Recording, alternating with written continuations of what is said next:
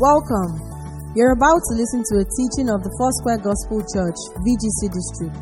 At Foursquare, we believe in the transformation of communities through the multiplication of disciples, leaders, churches, and movements. May your hearts be blessed and transformed as you listen. Happy New Year. Good to see you all. Praise the Lord. If you are happy to be here, let's just shout a louder hallelujah, standing and waving unto the Lord. Hallelujah. Oh, praise the Lord.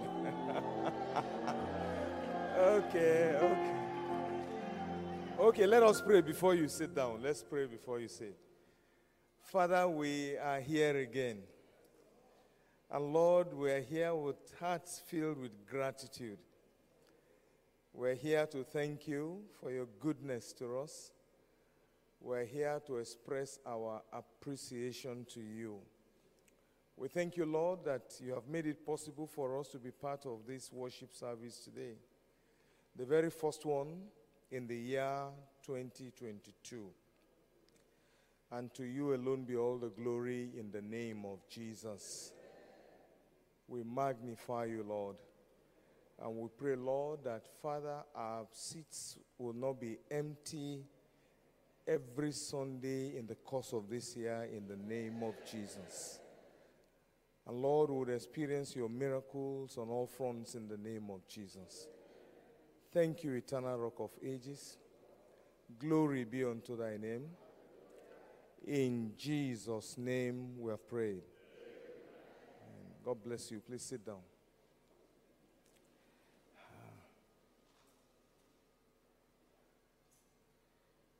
I want to share a few thoughts with us this morning just to lay the grounds for our theme for this year, which is supernatural miracles.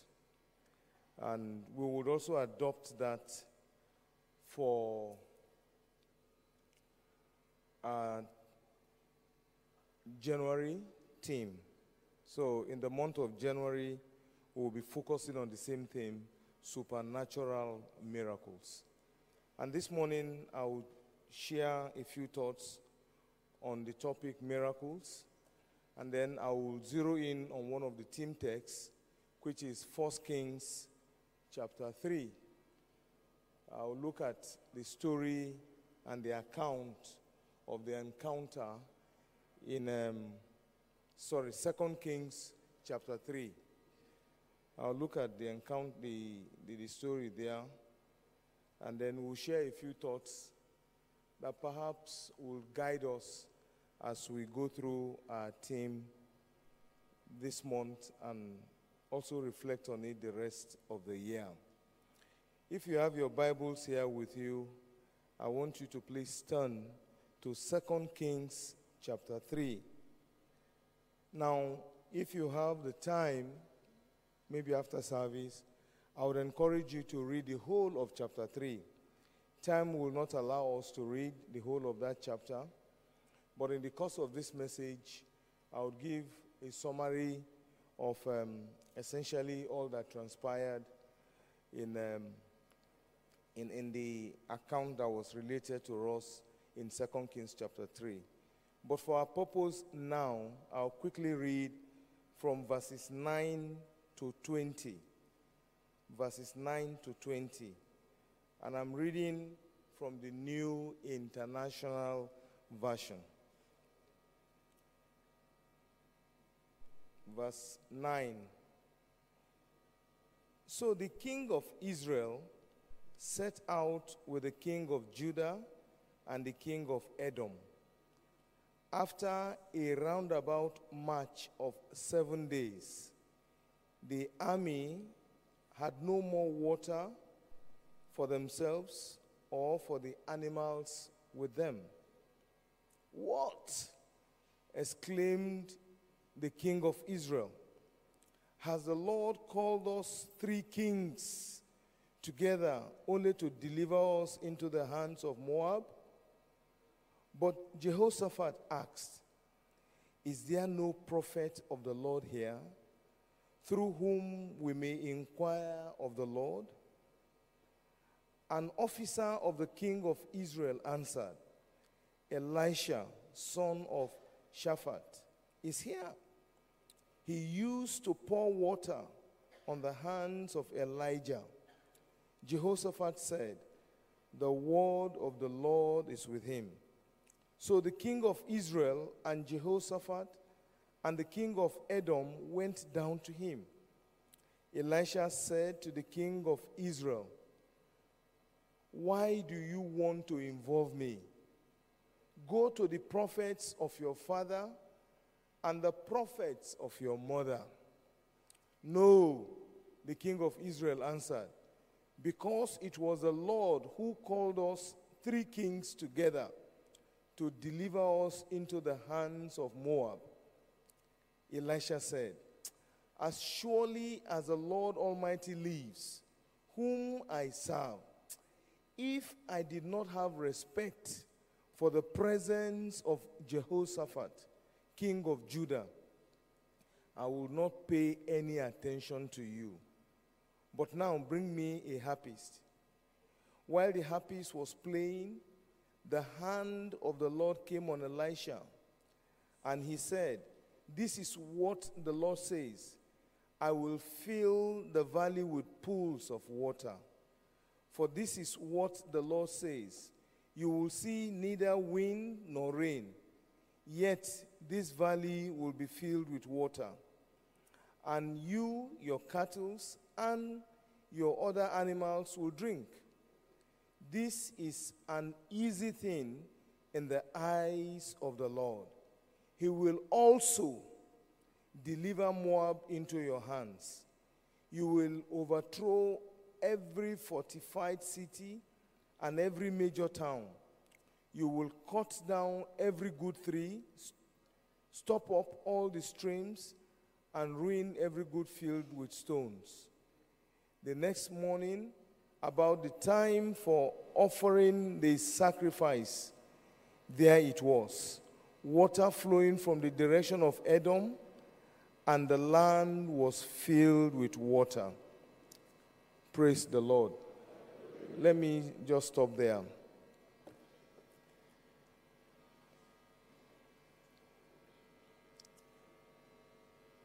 And that's a slightly popular account.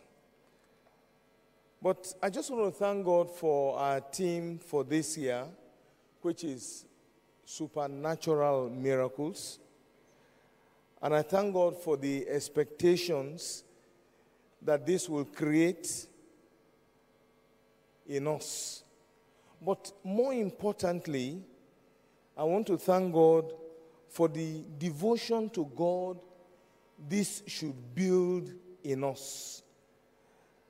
And how this hopefully will draw us close to God as we experience Him more and more in our daily lives, both as individuals and corporately as a church. When we say supernatural miracles, like we've been talking about, and like I shared during the crossover service, the key to this is our devotion to God. And I pray that by His grace in this year 2022, that the Lord will leverage this to draw us to Himself in Jesus' name. And as we look up to Him, as we expect supernatural miracles, that we would also commit ourselves to full devotion to Him in Jesus' name. I try to find out what is the definition of miracle, so that we all can be on the same page. Because I know that miracle is something that people talk a lot about, and particularly in Christian circles. So it's important that we are all at least on the same page on what miracle is before we launch fully into this. I started out by looking at some dictionaries to see how they define miracles. I looked at the Merriam-Webster dictionary. It says that a miracle is an extraordinary event manifesting divine intervention in human affairs. And then I moved on to Oxford Languages. And Oxford says that miracle is an extraordinary, welcome event that is not explicable by natural or scientific laws and is therefore attributed to a divine agency. And then you have dictionary.com. And dictionary.com says that miracle is an effect or extraordinary event in the physical world that surpasses all known human or natural powers and is ascribed to a supernatural cause. Such an effect or event manifesting or considered as a work of God. And I like the .com one because it mentions God specifically and it uses the capital G for God. And then Cambridge Dictionary says an unusual and mysterious event that is thought to have been caused by a god because it does not follow the usual law of nature. Britannical.com says miracle, extraordinary and astonishing happening that is attributed to the presence and action of an ultimate or divine power. And then I moved towards the Bible. The Baker Illustrated Bible Dictionary describes miracle by saying, it says, God in his infinite wisdom sometimes does unusual and extraordinary things to call attention to himself and his activities. Baker goes further to say, miracles are divinely ordained acts of God that dramatically alert us to the presence of his glory and power and advance his saving purposes in redemptive history. Now, this is very instructive. And it's important that we follow this very carefully. Because, today we have all kinds of things happening around in the name of miracles. And because of pressure on people, sometimes pastors, and perhaps some pastors who don't really understand the full import of their calling, there is a lot of pressure on them and they do all kinds of things and call them miracles. It's important for us to know what a miracle is and to also know the purpose of miracles. And I pray that in the course of this month, as we rub minds together and our pastors share thoughts on this subject, that the Lord will further shed light on this subject in Jesus' name. So when we look at the Bible and biblical writers, they describe miracle with various terms. Sometimes they use the word signs, they use wonders, they use powers. But it's important to note that it's not all of God's signs that are miraculous. Some signs are given as part of his ordering of the natural world, and sometimes as an encouragement to faith that God will do as he has said. For instance, you may have signs like rainbow. And since the days of Noah, we have rainbow as a reminder that the Lord will no longer use water to destroy this world. Or you know the account of the experience of the Israelites whilst they were in Egypt, the Passover, the blood of the Passover lamb. Those are all signs, not necessarily miraculous. So as we look at the subject of miracle, as we try to understand what miracles are, it's important to know what does not represent miracle. So miracles are not clever conjuring tricks involving some kind of deception that can be otherwise explained on a purely scientific basis. In this era of the internet and with WhatsApp, you see all kinds of videos going around, and people do all kinds of things and tag them miracles. It's important for us to be discerning, to know that tricks are not miracles. Conjuring tricks are not miracles.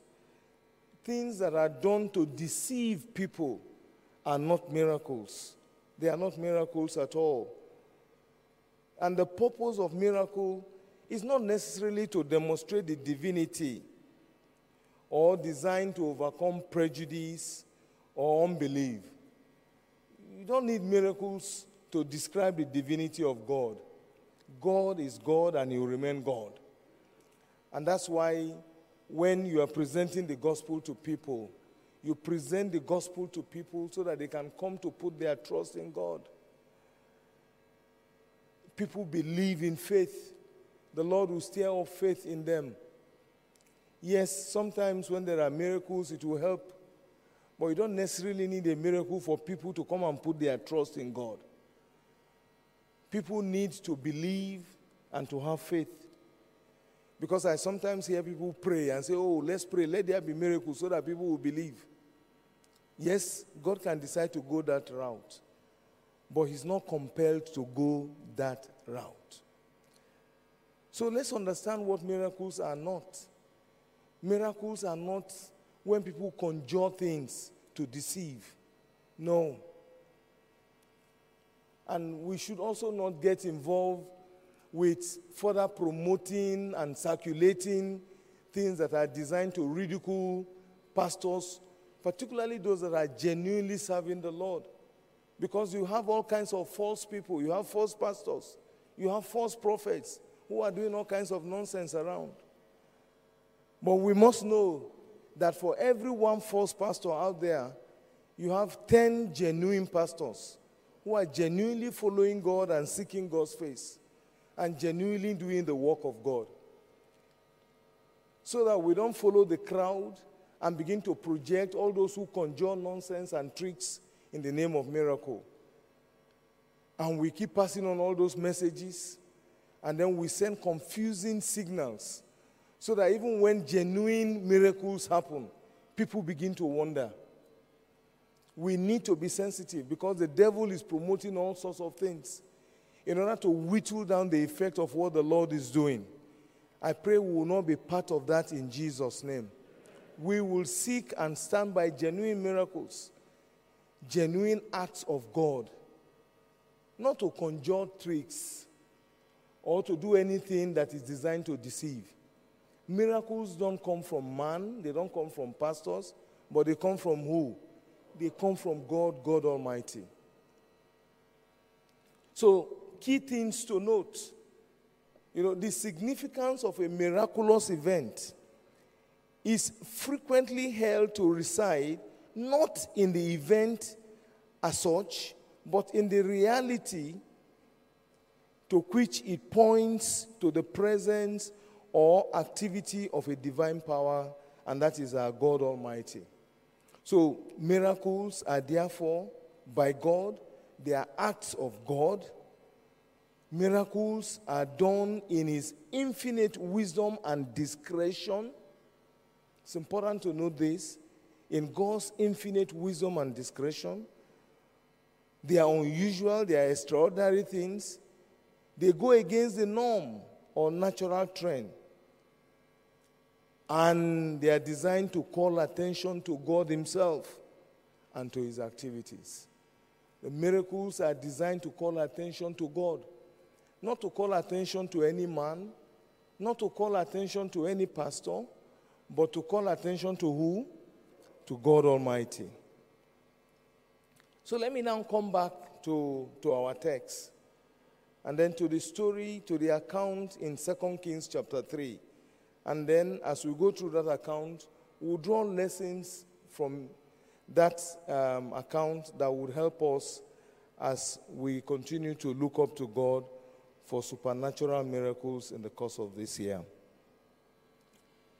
Before Joram took over as king, when his father was king, Ahab, Moab was under some kind of control of Israel. So they paid taxes to Israel. And they will bring in those taxes when Ahab was king. When Ahab passed on, his son took over. And then the king revolted and stopped paying those taxes, bringing in rams, etc.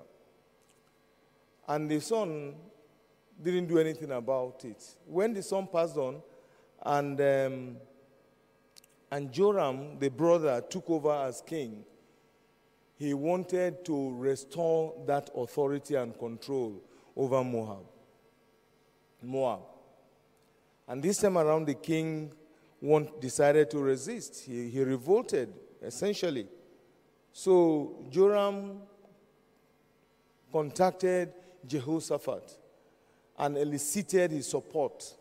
Now, that support was very strategic, because for Israel to be able to access the land of Moab, it's important to go through Jordan and then go through Edom. Edom was under the control of Jordan at that time. So the moment he got the support of Jehoshaphat, he already had the alliance of Edom, and Edom was under the control of Judah. So everything was now set to attack Moab and to restore the authority of Israel over Moab. And the armies of all three kings got together, and then they set out. 7 days into their journey en route to attacking Moab, they ran into this massive shortage of water. No more water for them. No more water. And that was disaster, because how do you go to execute a war without water for your troops and your animals? That was the context. That was the context. And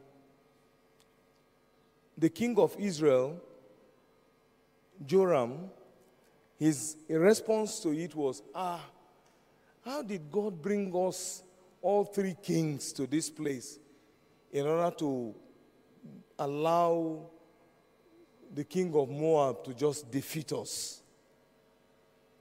He started by accusing God. But Jehoshaphat responded differently. Jehoshaphat then said, look, is there a prophet around that we can seek the mind of God on this matter? And that was how the three kings went and met Elisha and then sought the mind of God. And I like the way I like the confidence of Elisha. Elisha first looked at Joram and said, look, what do I have to do with you? What do I have to do with you? You should go and meet the prophets of your father and your mother. If you all remember the story of Ahab, you know what Ahab did in the land of Israel. He said, but for the respect that I have for Jehoshaphat, I just pray that we would have very courageous men of God in our land today who will stand and speak the truth to leaders and really talk to them and tell them where they stand. But that was what transpired. Out of respect for Jehoshaphat, Elisha then obliged them, and the Lord spoke. And the Lord said to them that he was going to provide water, but beyond just providing water, the Lord was also going to meet their real need. The Lord will meet your real needs in Jesus' name. You know, oftentimes we may not fully understand or even know what our real needs are because we get carried away by the symptoms or our immediate pressure. But the beauty of the God that we serve is when we go to him, even in the face of our immediate pressures, he looks beyond our immediate pressures and he goes to our real needs. And he responds to that and meets the real needs. And that was what Elisha said to them, that the Lord was going to provide water and he was going to do it uniquely. And we'll see as we progress. And the Lord did it. In looking at this, I see what I call human helplessness. Human helplessness. And it's so easy for us to get to our wit ends as human beings. I mean, look at all the preparations that the three armies undertook. And look at the consultation between Joram, Jehoshaphat, and getting the king of Edom. And all their armies getting ready. And 7 days down the line, they ran out of water. There was no water at all. There was no water at all. There was no water from the sky. There was no water from the wells, from the ground. The armies could not find water.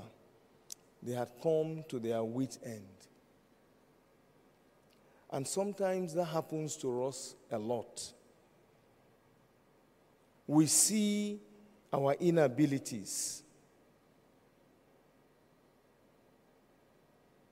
And we come to a situation where we are completely helpless. Now, at those points, what do? We have the tale of two kings here. The king of Israel, Joram. What did Joram do? Joram starts by accusing God. He starts by accusing God. In verse 10, we'll see the moment they realized that there was no water, Joram exclaimed. He said, "What?" Exclaimed the king of Israel. "Has the Lord called us 3 kings together only to deliver us into the hands of Moab?" He exclaimed. 3 kings, feeling very important. He was accusing God. And I've seen some Christians do the same. The moment something goes wrong in their lives, they are quick to accuse God. They are quick to blame God. But that doesn't solve the problem. You don't get problems solved by accusing God. You don't invoke supernatural miracles by accusing God. I know some Christians who go around practically accusing God because they feel that they are poor. I've seen it. I hear people. And I just look at them and I smile. And listen to this. Watch these people that are accusing God that they are poor. They are comfortable. But what they are doing is that they are comparing themselves to other people who are maybe more endowed than them. And they are busy blaming God that they are not like those people. You know, I told someone recently, I was sitting with somebody and he was admiring the guy's food. He wants to eat his food. And I said, you are admiring a billionaire's food. You want to eat billionaire's food, but you don't want to carry billionaire's trouble. So you see, you only see the food, you see the good things, the glittering side of it. You don't see the pressures that the billionaire carries. But you'll be desiring and coveting. You'll be coveting the billions of the billionaire. So people go around complaining. Joram complained and accused God. I pray that the Lord will deliver us from complaining. And if you are here, you accuse God, and you are angry at God because of a situation in your life, then you better repent and stop doing that, because it's not going to solve the problem.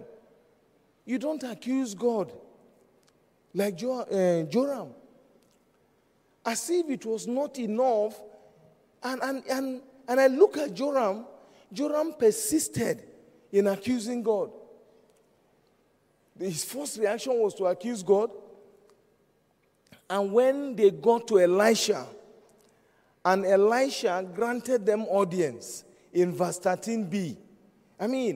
In verse 13b, you look at it again, even in the presence of Elisha. And this was after Jehoshaphat had pointed them in the right direction. Said, look, let's go and hear the mind of God on this matter. One would think that Joram will be repentant and pick a clue from his brother king, Jehoshaphat. Jehoshaphat did not accuse God. Instead, he was desirous of knowing the mind of God on the matter. He didn't pick, he didn't learn. So even before Elisha, he still was accusing God. Listen to what transpired in verse 13. Elisha said to the king of Israel, "Why do you want to involve me? Go to the prophets of your father and the prophets of your mother." Then listen to Joram. He said, "No." The king of Israel answered, "Because it was the Lord who called us, 3 kings together, to deliver us into the hands of Moab." Can you see how he progressed his accusation? I pray that none of us will fall into this temptation in Jesus' name. I pray that the Lord will help us. Now that was Joram. Then Jehoshaphat, instead, Jehoshaphat turns attention to God for leading and for help. And in verse 11, we'll see. His first response was to say, "Look, is there no prophet of the Lord in this place?" And the moment they told him that Elisha was there, he said, "Yes, he has a word of God. Let's go." And he led the other kings, and they went to see Elisha. You know, I pray that wisdom will prevail in our situation. You know, turning to God for help, calling God for his intervention. Jehoshaphat's request for a prophet of the Lord, however, shows how true worship and religious experience in both Israel and Judah had declined. In the days of David, if David were to go to a war like that, David would first of all do what? He would inquire of the Lord. They would spend time to worship the Lord. He would carry the priests and the prophets along in his plans. And that was the kind of leadership that David provided. But over time, we saw the decay, and we see an Israel that was in apostate. And we see an Israel whose king will go to war without knowing the mind of God.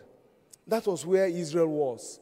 But I thank God that on this occasion, the Lord used this situation and through Jehoshaphat to repoint in his own direction. And you begin to see the purpose of this entire miracle that happened in 2 Kings chapter 3. It's about who? It's about who? It's about God. It's about God. It's about God. It's about God. So sometimes as we pray for miracles, You may be the beneficiaries, but it's important to all know that these miracles are about God. And they're designed to point to who? To God and his activities. And that's why we encourage people to testify. We encourage people to share testimonies, so that the fact that this is all about God will become obvious. And that's why we have the testimony wall.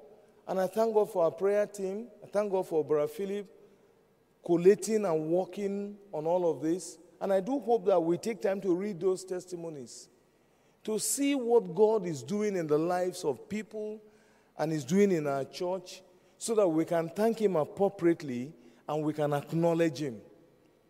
So this is about God. And then this then leads me to preparing for divine miracle, preparing for divine blessing and miracle. In this instance, after they had engaged Elisha, Elisha told them that they should go and build trenches in the valley.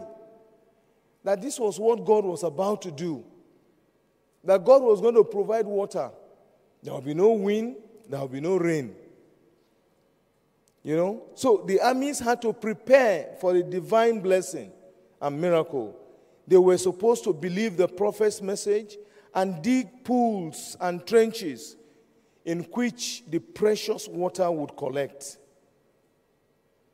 So they were to make the valley full of ditches. If you look at verse 16 of 2 Kings chapter 3. And they did that. They did that. And the following day, we saw the move of the Lord God Almighty. There was no wind, no rain, yet there was what? There was water. There was water.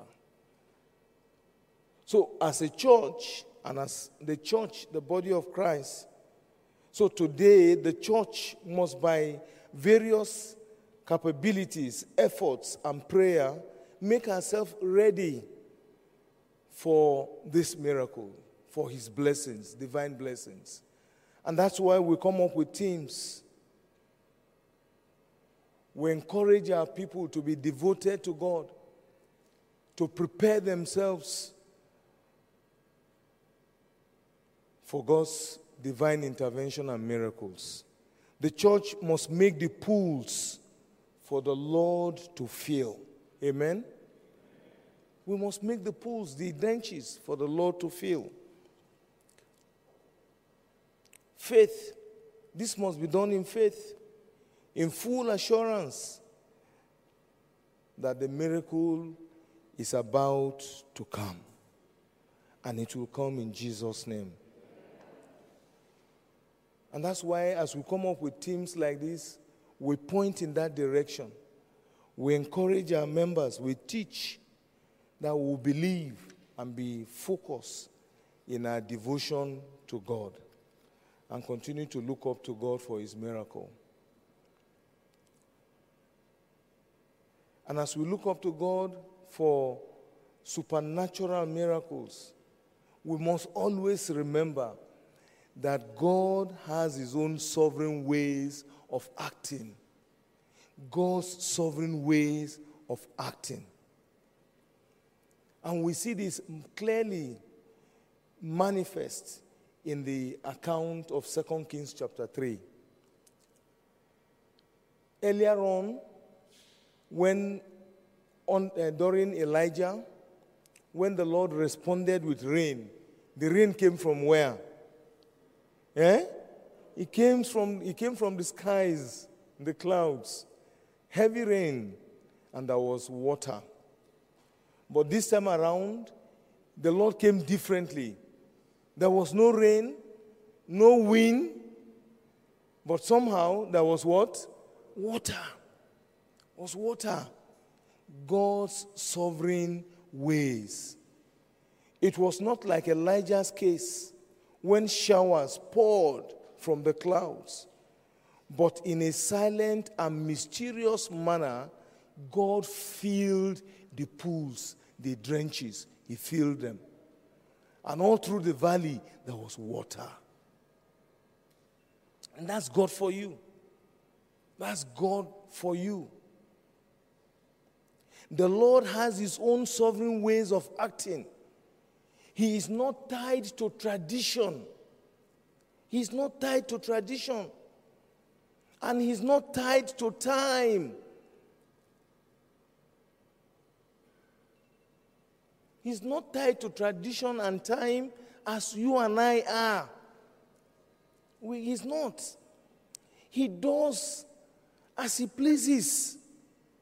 He does as he pleases. Among his children, he does as he chooses. He's not tied to tradition. And it's important for us to get this. I'm sure when Elisha told them that the Lord was going to provide water and that they should go and dig pools or ditches, many of them were hoping that there was going to be rain. But the Lord didn't. He came out differently. God has his ways. And he's not bound by time. He's not bound by time at all. No. He's not bound by time. And that's why when Mary and Martha sent for him, that their brother Lazarus was sick, he relaxed. He didn't hurry there. He went there 4 days after the man was dead. Was he late? No. So, as we prepare, as we expect, we need to recognize that God has his sovereign ways of acting. He is not under any obligation to act the way we want him to. And we need to be careful. And in any case, God has a great sense of humor. Sometimes you are looking in this direction, hoping that it's going to come from here. And you know where he comes from? He comes from where? He comes from a different direction. So that you know that it's all about him. It's all about him. It's all about him. This miracle reaffirmed God's power and authority. At the end of the day, when the armies of Israel, Judah, and Edom saw what God had done, it reaffirmed God's power and his authority. And I'm sure the Lord was working at something to reestablish the worship of Yahweh, to reestablish his authority and power over his people, to begin to reverse the apostasy introduced by the previous kings of Israel, and validated Elisha's ministry. Those were the early days of his ministry.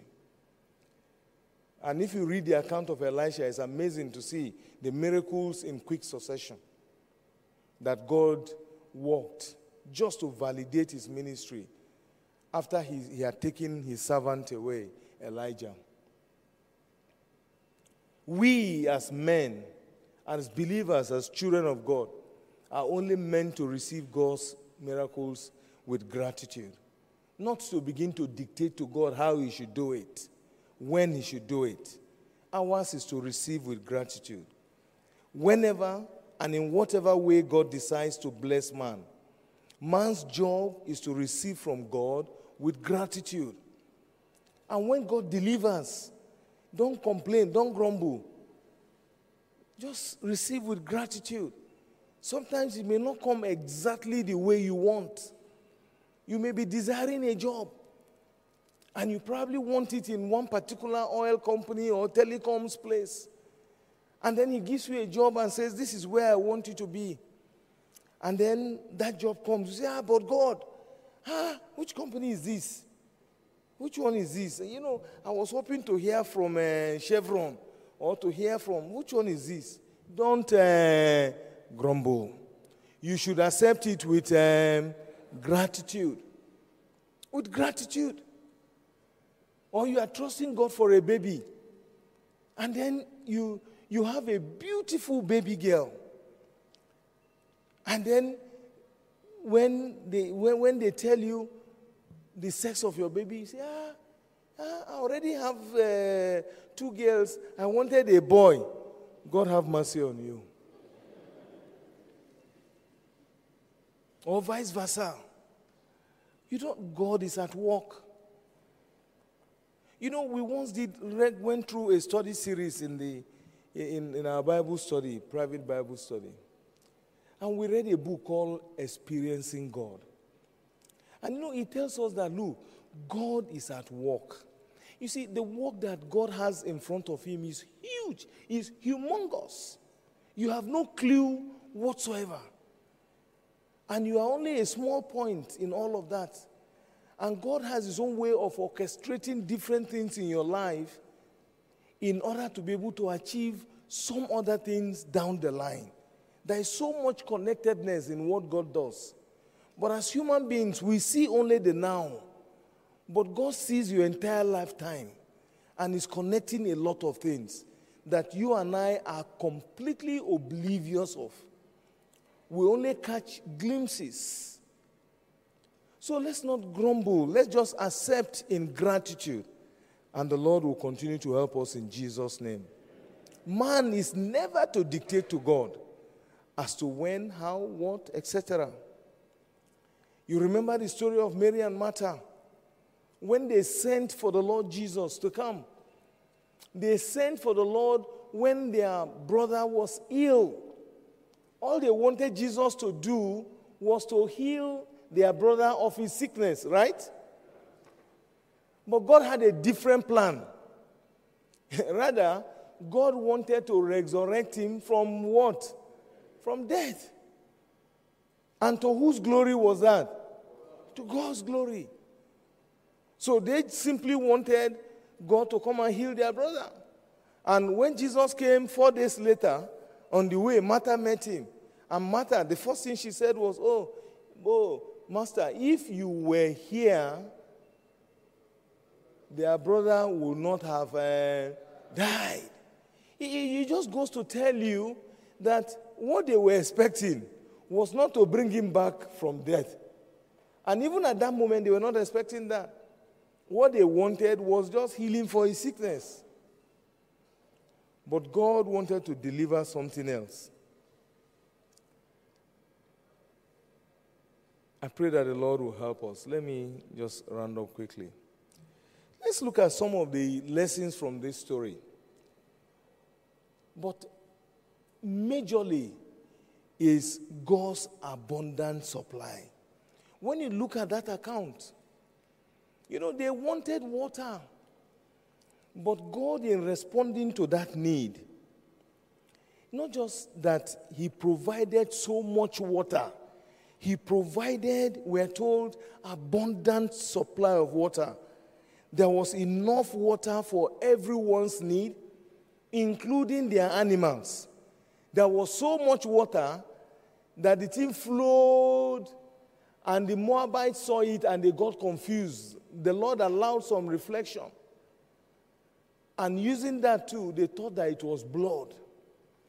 But the key thing I want you to just focus your mind on for now is the abundance of the supply. That when we go to God, and the Lord responds in his divine intervention and miracle, his supply is abundant. His supply is abundant.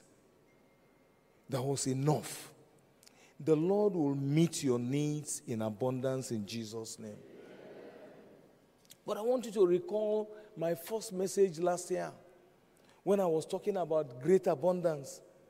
And I talked about the purpose of abundance. And I said that, look, when you have abundance, you have a stewardship responsibility for abundance. It's important to connect some of this. But suffice it for now to know and remember that in this instance, it's remarkable that God's supply was in abundance. And the Lord will meet your needs in abundance in Jesus' name. So it is the same with the gospel. All the needs of our congregation and the entire church will be met by the divine power of our Lord in answer to our prayers in Jesus' name. The needs in your personal lives too.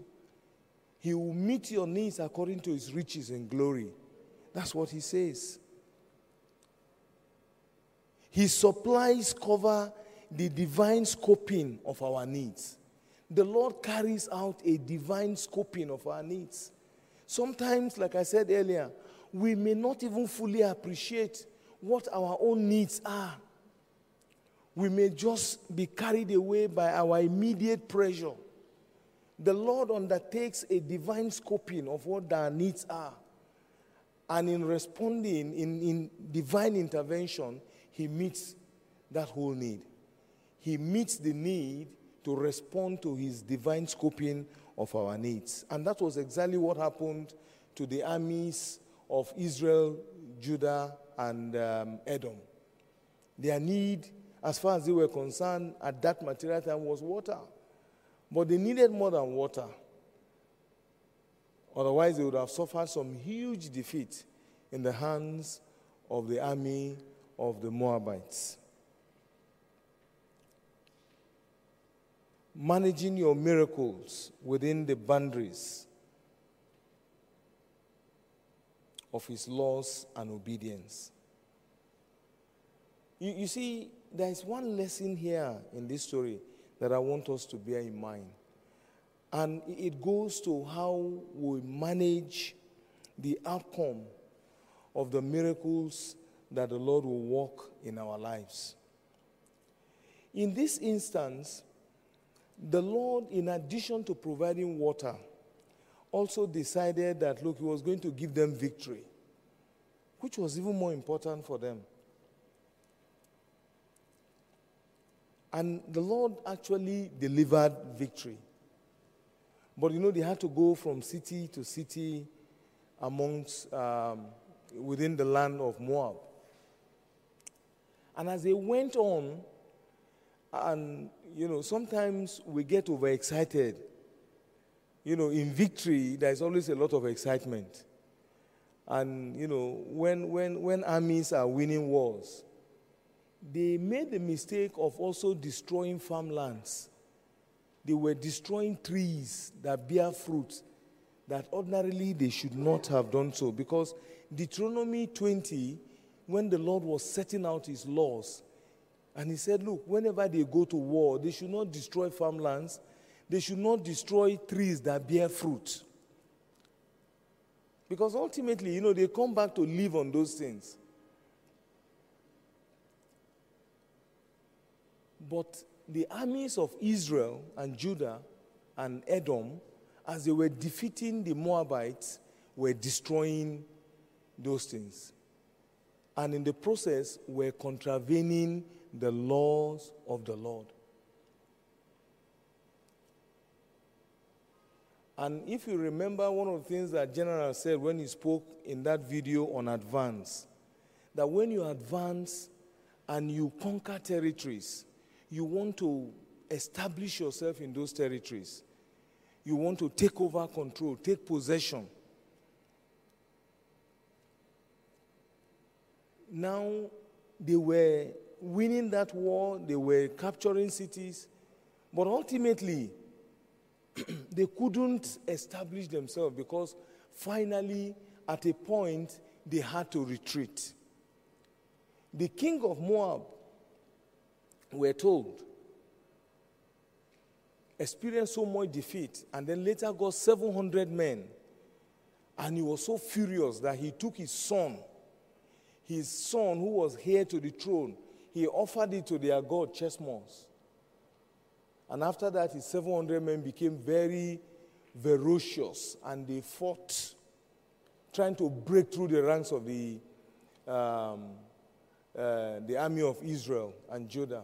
Eventually, the army of Israel had to do a retreat. And then they withdrew and went back. Mission not fully accomplished. Some commentaries have it that happened because they disobeyed God by destroying farmlands and destroying trees that are fruit-bearing. Now, let's not get into the controversies of theology. But the lesson here is that as the Lord delivers His miracles and we get the benefits of His miracle, let us always know and recognize the boundaries. Let us know that there are laws of the Lord. We must continue to live in compliance. We must celebrate our victories and enjoy the fruits of these miracles within the confines of the laws. Our devotion to Him must continue. In fact, the more of these miracles we enjoy and benefit from, the more of God, the more devoted we must become. One of our members recently just got a good job as a CEO. So he called me up and shared it with me. In the process, we were talking and praying. He got the job, and I told him of the baboon. I was taught this in 1996 by David Wong in Maui. You know, he gave us this illustration. When you see a baboon, one of the characteristics of a baboon is the red bottom, right? When the baboon is sitting on the floor, on the ground, you don't see the red bottom. But as the baboon climbs and begins to go up, maybe the palm tree or whatever tree, the higher the baboon goes, the more of the red side bottom that is exposed. So the more of these miraculous interventions that we begin to experience, we need to dedicate ourselves more in devotion to God, because it can also mean that we become even more vulnerable, because we must enjoy and live within the confines of God's commands. And I pray that the Lord will help us in Jesus' name. I want us to just rise as we conclude.